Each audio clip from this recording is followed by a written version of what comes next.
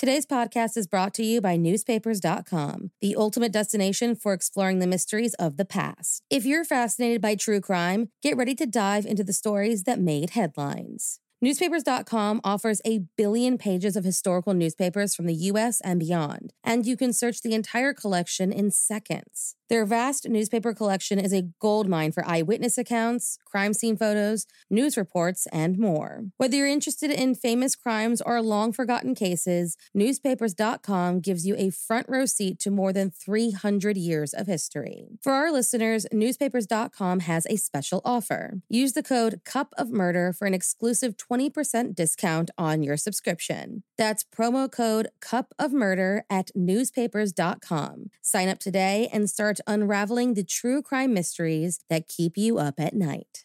Hey guys, I have a podcast that I think you'll really enjoy. Proof, the investigative true crime podcast co-hosted by Susan Simpson of Undisclosed and Jacinda Davis of Evil Lives Here, is releasing its highly anticipated second season, where they investigate the murder of 18-year-old Renee Ramos. The first season, which if you haven't listened to yet, you totally should, saw the release of 2 Georgia men serving life sentences for murdering their friend, Brian Bowling. And thanks to evidence unearthed by Proof, on December 8th, 2022, both Daryl Lee Clark and Kane Joshua Story were finally freed after 25 years behind bars. With that same investigative drive, Susan and Jacinda are on the case again, and this time, they are on the streets of Manteca, California, to find out who really killed Renee Ramos.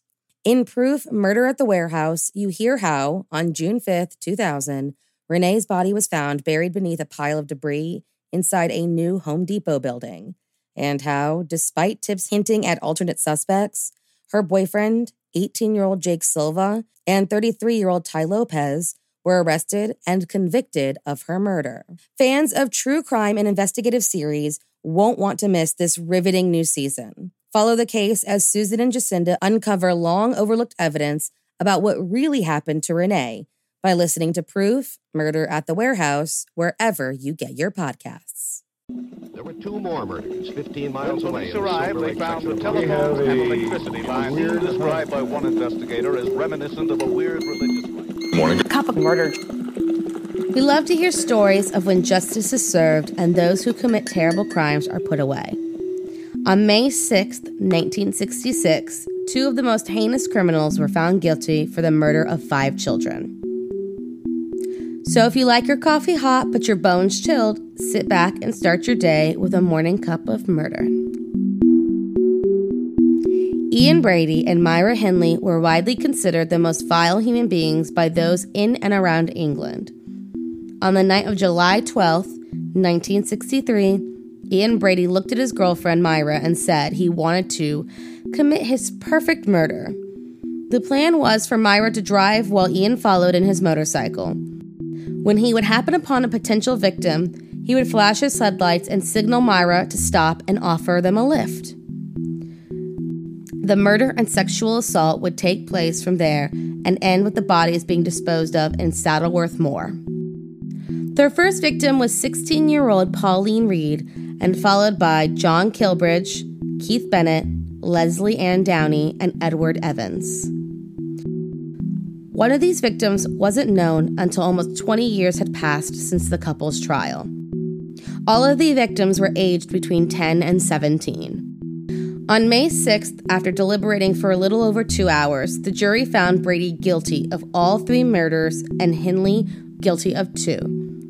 The couple missed the death penalty as it had been abolished while being held on remand, so the judge passed the only sentence the law would allow: life imprisonment. Ian was sentenced to 3 concurrent life sentences, while Myra was given 2 plus a concurrent 7 years for harboring Brady. This case was described by the judge as a truly horrible case, and that the couple were 2 sadistic killers of the utmost depravity and wicked beyond belief. Thank you for joining me in my morning cup of murder. Please join me again tomorrow and hear what terrible thing happened on May 7th. Don't forget to rate and subscribe, and let me know how you like it. And remember to stay safe.